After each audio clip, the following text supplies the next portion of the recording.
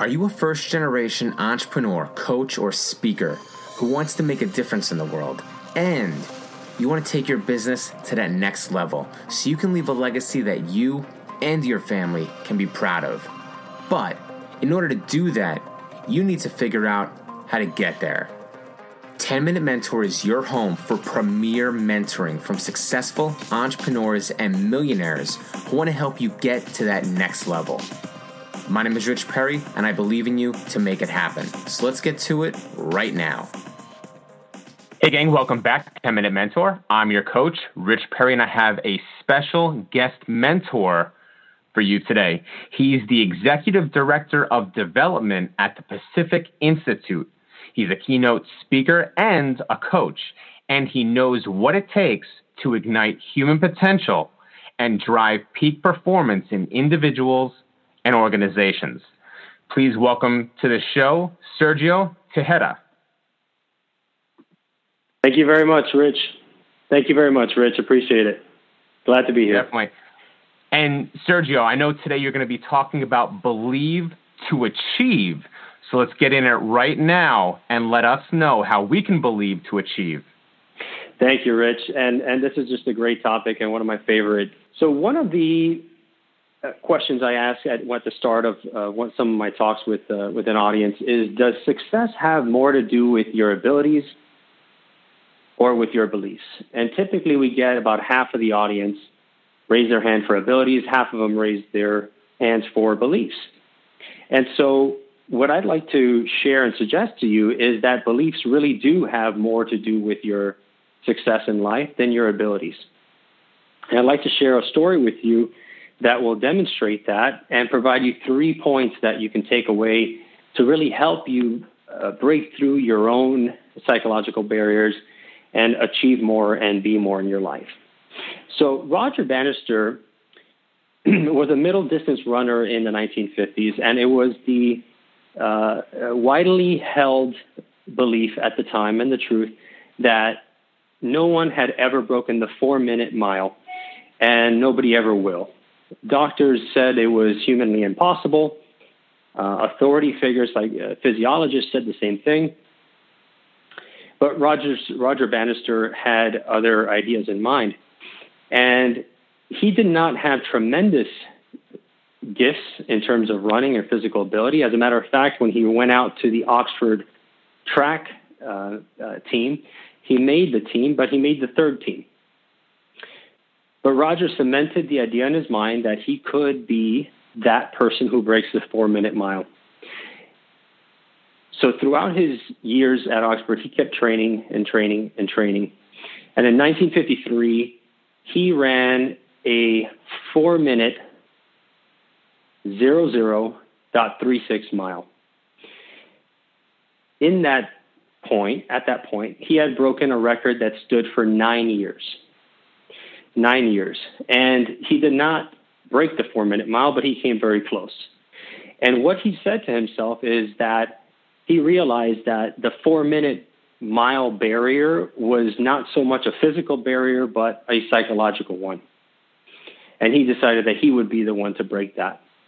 And so what he did was trained every single day, and he ran and he ran and he ran, and he cemented that idea in his mind, and he visualized it. And what he visualized was running across the finish line and looking up at the scoreboard and seeing 3 minutes and 59 seconds in his mind. And on May 5th, 1954, Roger crossed the finish line at 3 minutes and 59 seconds. Now, that record of 4 minutes, as a matter of fact, the 4-minute and 3-second record that he had broken the year before had stood for 9 years. 9 years had passed, and nobody had ever broken it. And from the day that Roger broke the sub-4-minute barrier, that record lasted 46 days. So Roger not only broke the record of the speed record, but he broke through the mental and psychological barriers that had been holding everyone back and essentially gave permission to other runners to believe. and to break their own records in their minds. Since then, there have been 4,500 runners who have broken that record, that sub 4-minute mile. And so my question to you is there something in your life right now that seems and feels impossible to you? Maybe it's something in your career. Maybe it's some aspirations that you have, or a personal goal that you've been wanting to achieve, but it just seems impossible. So I want you to take inventory of that, and I'm going to provide you 3 key takeaways that can help you break down through that barrier. So the first is about self-talk. Now, self-talk is critically important because it is the story that we tell ourselves every day. And for the most part, it's not always positive. It's not always negative, but self-doubt does come into play. Fear comes into play. And what we want to do is transform that into our fuel for success. Because fear, for example, a great acronym that I love to use stands for false expectations appearing real. Because fear is typically worse in our imagination than it is when we finally confront it. So we need to be very cognizant of self-talk and what we tell ourselves, because we either build ourselves up or we break ourselves down.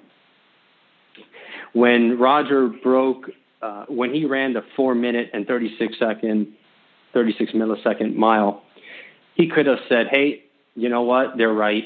I can't break it. I'm never going to be able to break this 4-minute mile. It's physically and humanly impossible, but he did not. He used that as his fuel for success. The second point is about our habits. And typically, when we set a goal, when we set a major goal, and we fail to hit it, it's not because of the size of the goal that we fail to hit it, but it's because of the system of habits that we have in place to support us to get to that goal.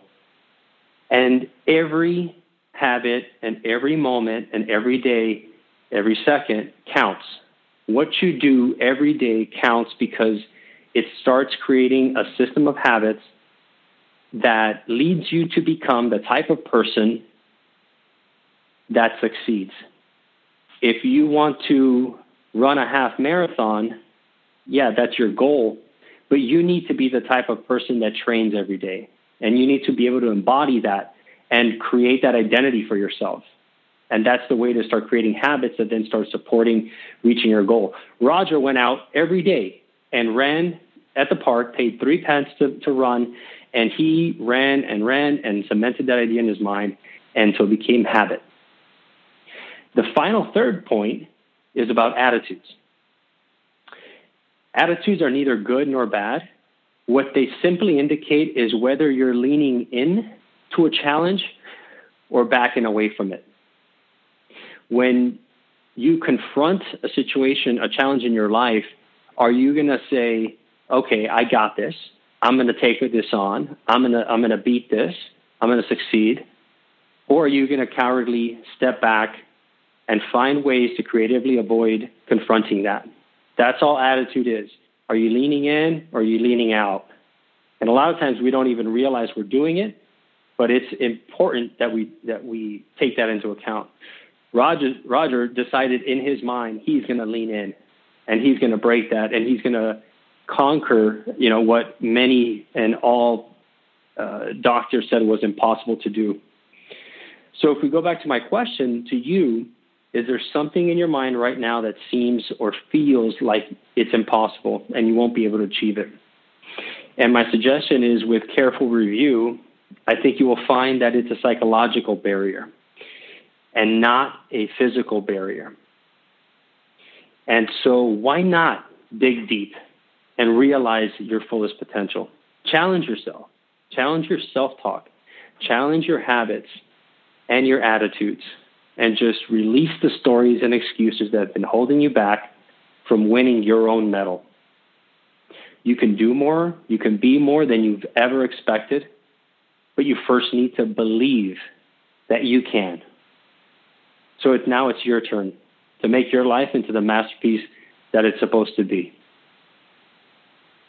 Thank you, Rich.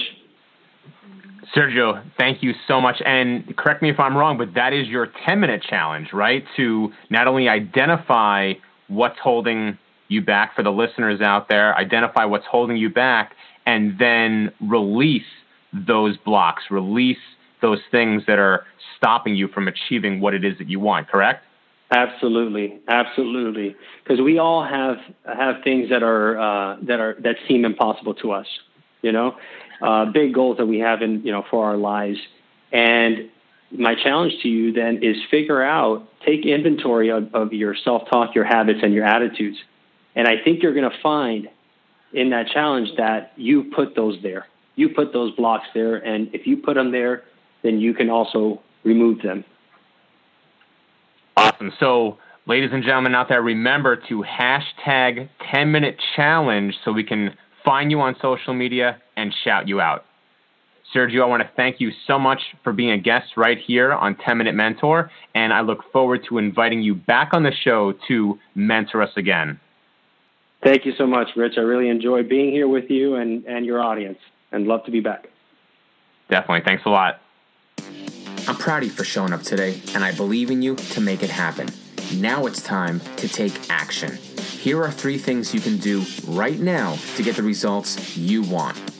Number 1, do the 10-minute challenge and start making a difference for yourself and your family in 10 minutes or less. Better yet, grab a friend and do the challenge together. Hold each other accountable. Friends help friends succeed.